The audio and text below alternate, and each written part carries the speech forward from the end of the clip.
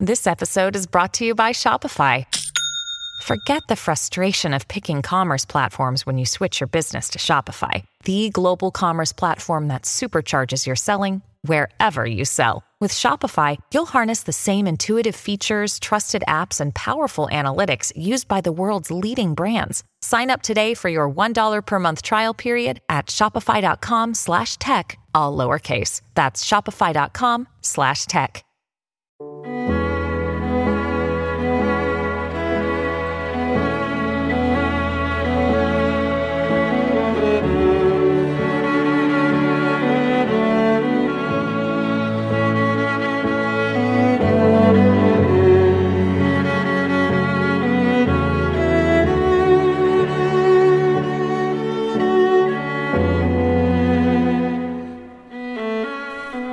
Welcome to Watching Westworld, the officially unofficial podcast for Westworld on HBO. I'm Jim. I'm Aaron. And today we're talking Season 4, Episode 4, Generation Loss. This is the instant take, so we have just watched the episode. Aaron, what'd you think? I thought it was really good because it's the perfect three-step Martin reveal. You know, there was rumblings of what was happening in the first episode or two. There was people with pretty definitive theories in episode 3 that they just then played all the cards to kind of reveal the truth of that stuff. Which now we got to figure out, like, you know, what is the next thing to kind of wonder and ponder about. But I liked it. There's a couple things I found surprising. There's still a couple twists in the timelines and what they were doing that took me by surprise. I thought the action was really well shot. I was gratified to see my theory that Maeve was the weapon. It was proven to be ultimately correct. And just now the questions are, now that we know what's going on, what you know, there's still a lot of, I guess, mystery in Christina's world. Yeah. But it seems like Caleb is injected to kind of answer some of those questions. But how the hell does humanity get themselves out of the pickle? Like, the way I understand it is everybody that Bernard and Stubbs has met in the apocalyptic wasteland has already been infected by flies. How do we make it out of this the sticky wicket? What did you think? I mean, I think the obvious answer is we don't. I don't think that's the story they're telling. It seems more and more apparent that, like, you know, with everybody on the show becoming a host at some point, it seems like that's the story they're telling, right? Humanity being usurped by some new form of life. And I'm cool with that. I'm actually wondering, like, why does everybody fight so hard against the idea of becoming a host? Like, if you took me and put me in a host body tomorrow, I'd be like, all right, this is strictly an upgrade. I don't need that old husk. That thing was falling apart anyway. The only thing I guess I can think of is people have this, like, existential horror about being a robot, but, like, I don't know. I don't see it. I think if it was presented as, like, would you like to upgrade your flesh and blood body to an impervious mechanical thing, people would be like, fuck yeah, sign me up. But when you establish this reality that the robots that we've seen thus far, the hosts we've seen thus far, have always been kind of controlled, enslaved. They're not really, you know, like, you can hack into them and change their processes. I can see why that gives people pause. But now that human beings have been hacked through this parasite infection, turning us into, I like that wordplay, carrier versus host. Mm-hmm. I'm not exactly sure, except for the like Caleb said, like, I don't want my kids to grow up in a world controlled by you. That's the thing. Like, there's a dictator in charge of that world, but minus that, exactly. Sign me up for the robot body. And they have the ability to, like, but it's like, I'm not sure if there's a distinction with the difference there, because, like, you know, a brutal dictator can take over your country right now and railroad you into a whole bunch of things that you don't agree with or don't want, can take your life, imprison you.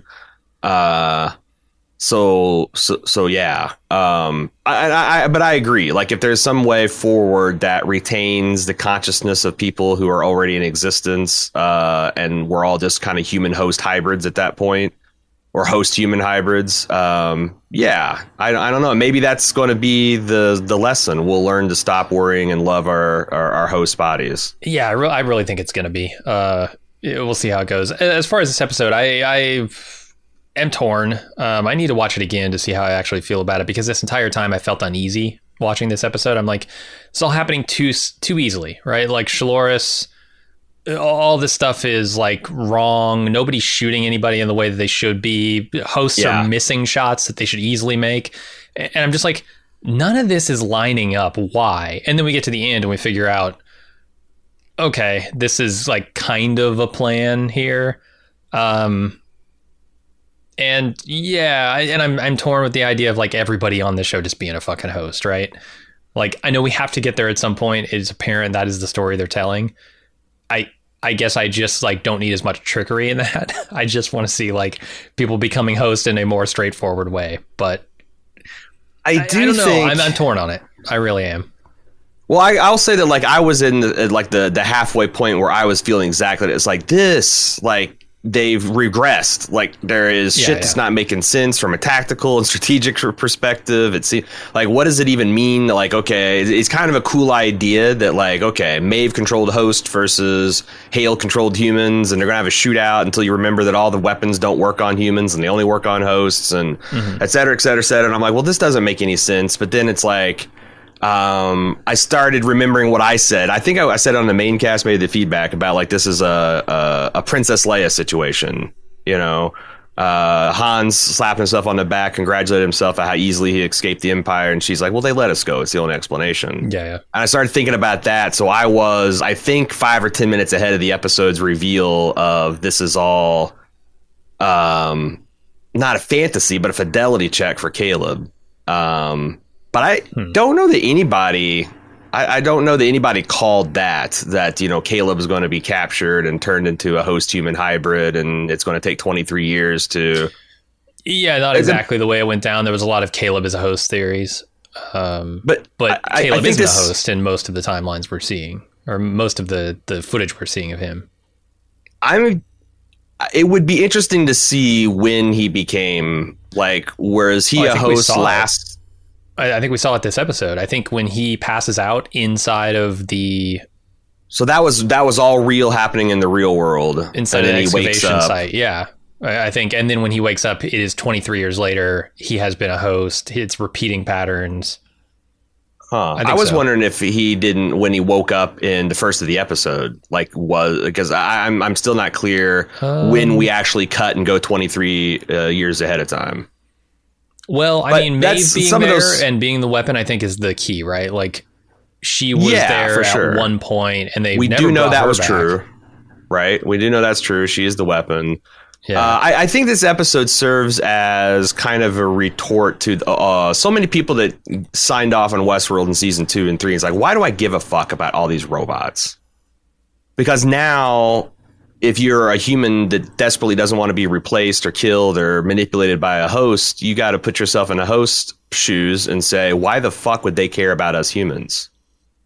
You know? Sure. Like if you go through you go through 1.5 seasons of Westworld, and at the end of that, you're like, fuck these robots, fuck these hosts. Then like Hale says to Caleb, hey, if you find all this horrifying, guess what? You started it. And I think... I do think, I mean, you know, fortunately, there's less than 500,000 people watching this, apparently. But I think these are the types of questions and stuff that it keeps going back to, like, these are the type of questions we start asking ourselves in terms of, you know, how are we going to deal with the AI emergence that is happening so fast? Like, you know, there's right now litigation going between Google and one of their engineers to speculate on whether or not that we already have created some sort of sentient life. So yeah, but all the people saying, why do you care about robots? Well, why do the robots care about us? Sure. Turnabout's fair play. Yeah. I mean, I think that the way forward here is trying to take down the tower. It seems like that's what Bernard and the weapon Maeve are going to be doing, along with the cause there. But I don't know. I mean, 23 years of robots taking over humans and creating their own society is a long ass time. 23 years, a generation of people, especially when you listen to what Hale says about, like, your children are so easy to infect. They're so malleable, so simple. And then you look at, it's been a generation. I think that's like dark times for humanity, right? If you are a human forever kind of person, then you're definitely not going to like the state of the world 23 years on in the robot uprising.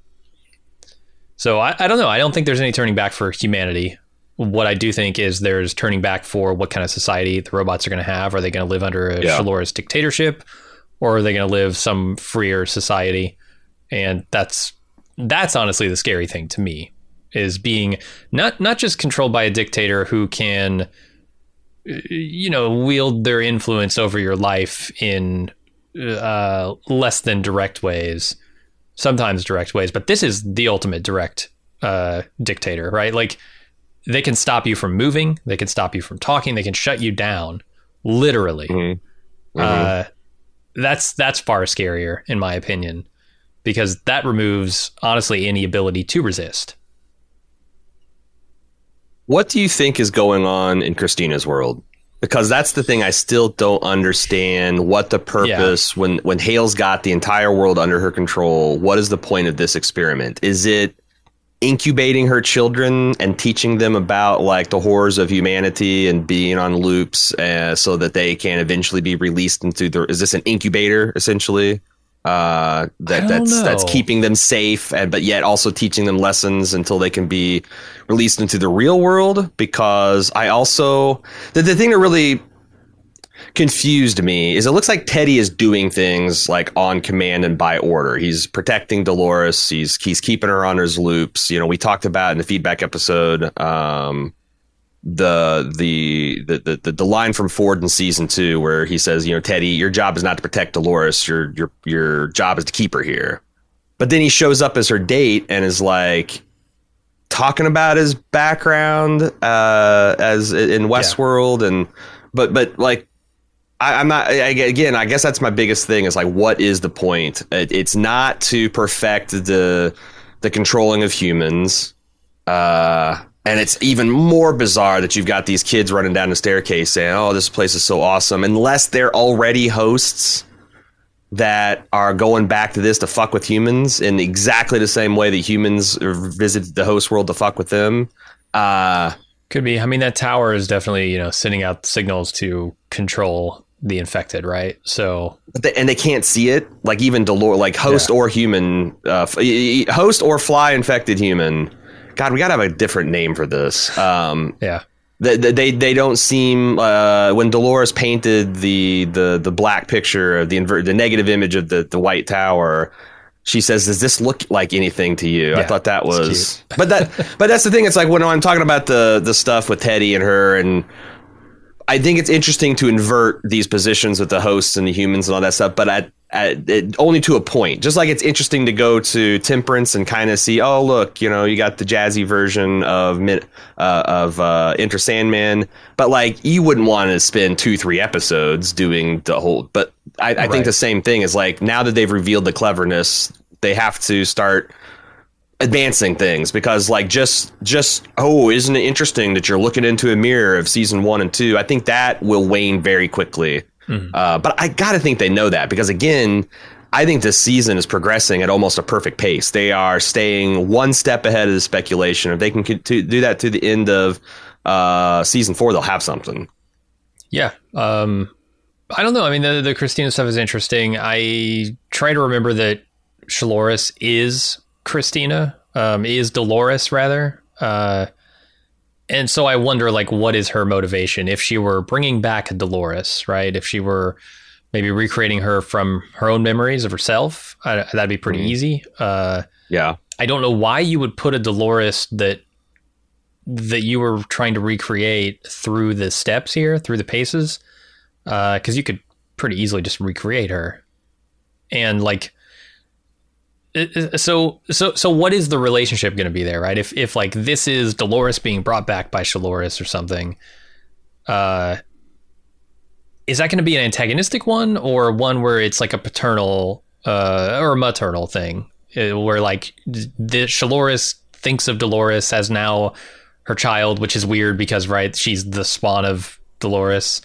So there's like this recursive weird loop of parent and child going over and over again.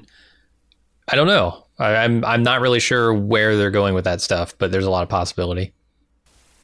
When you need mealtime inspiration, it's worth shopping Kroger, where you'll find over 30,000 mouth-watering choices that excite your inner foodie. And no matter what tasty choice you make, you'll enjoy our everyday low prices, plus extra ways to save, like digital coupons worth over $600 each week. You can also save up to $1 off per gallon at the pump with fuel points. More savings and more inspiring flavors make shopping Kroger worth it every time. Kroger, fresh for everyone. Fuel restrictions apply.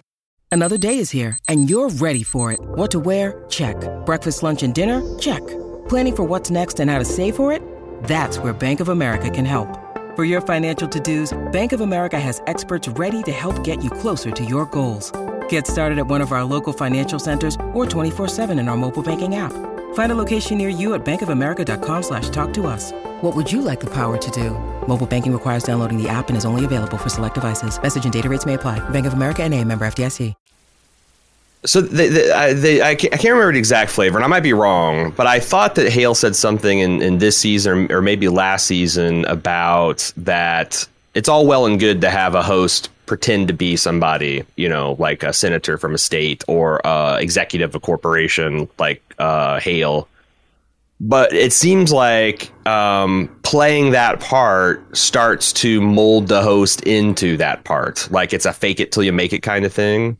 So in a very real way, Dolores has merged with Hale and her kind of personality and gone through like the loss of her family and all that kind of stuff in the same way that maybe the senator was starting to mold into.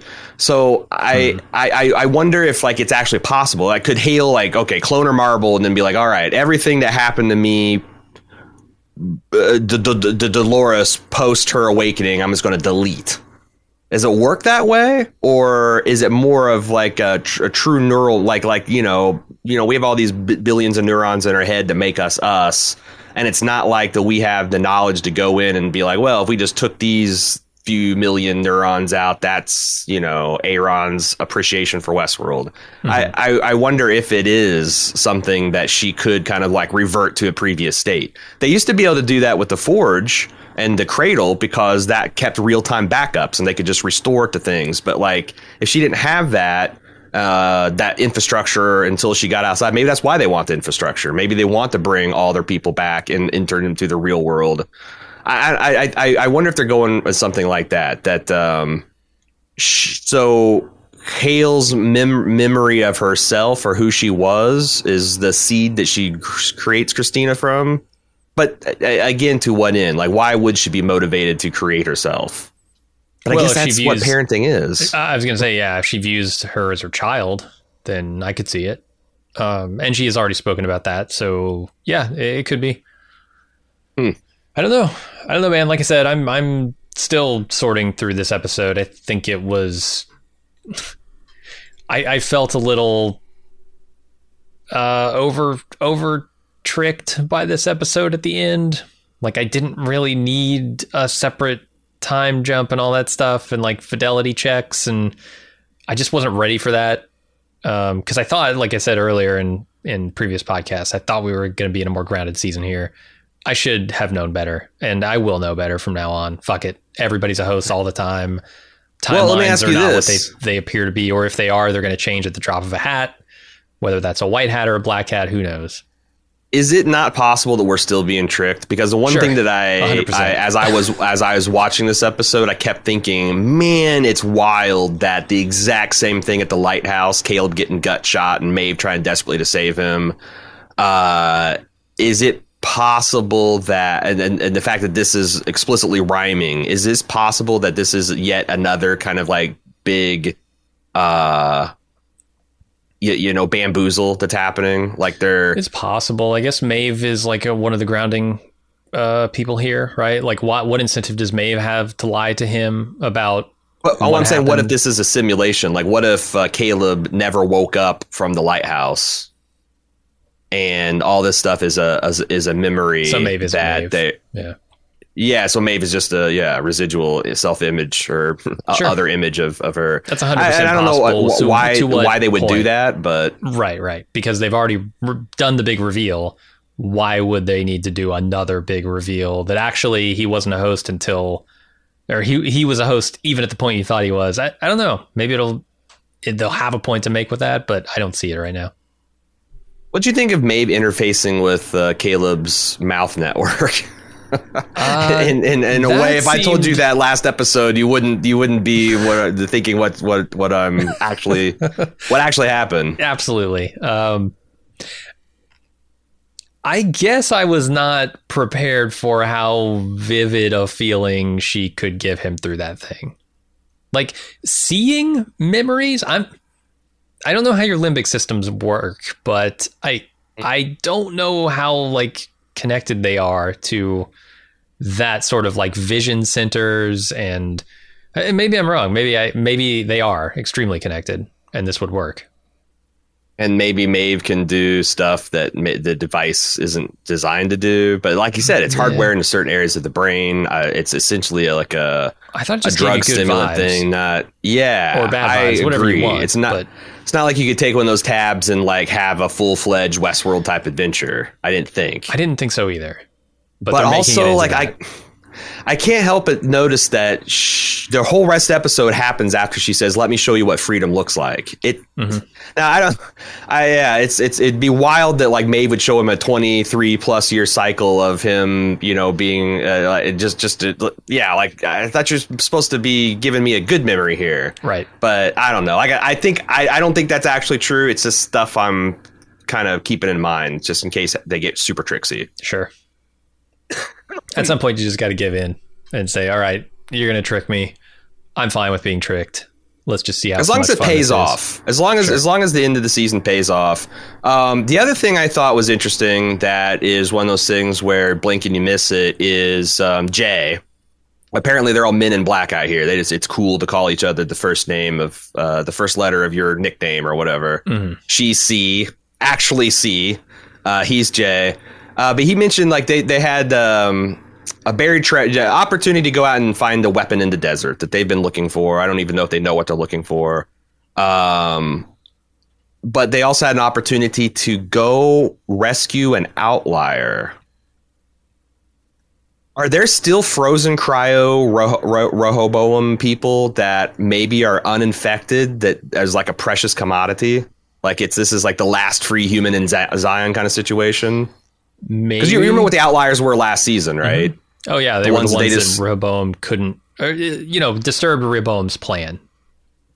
Right, and those people got like deep sixed. Yeah. It could be that like they've changed the definition of outliers. The outliers are now people that are just naturally immune to the fly parasite.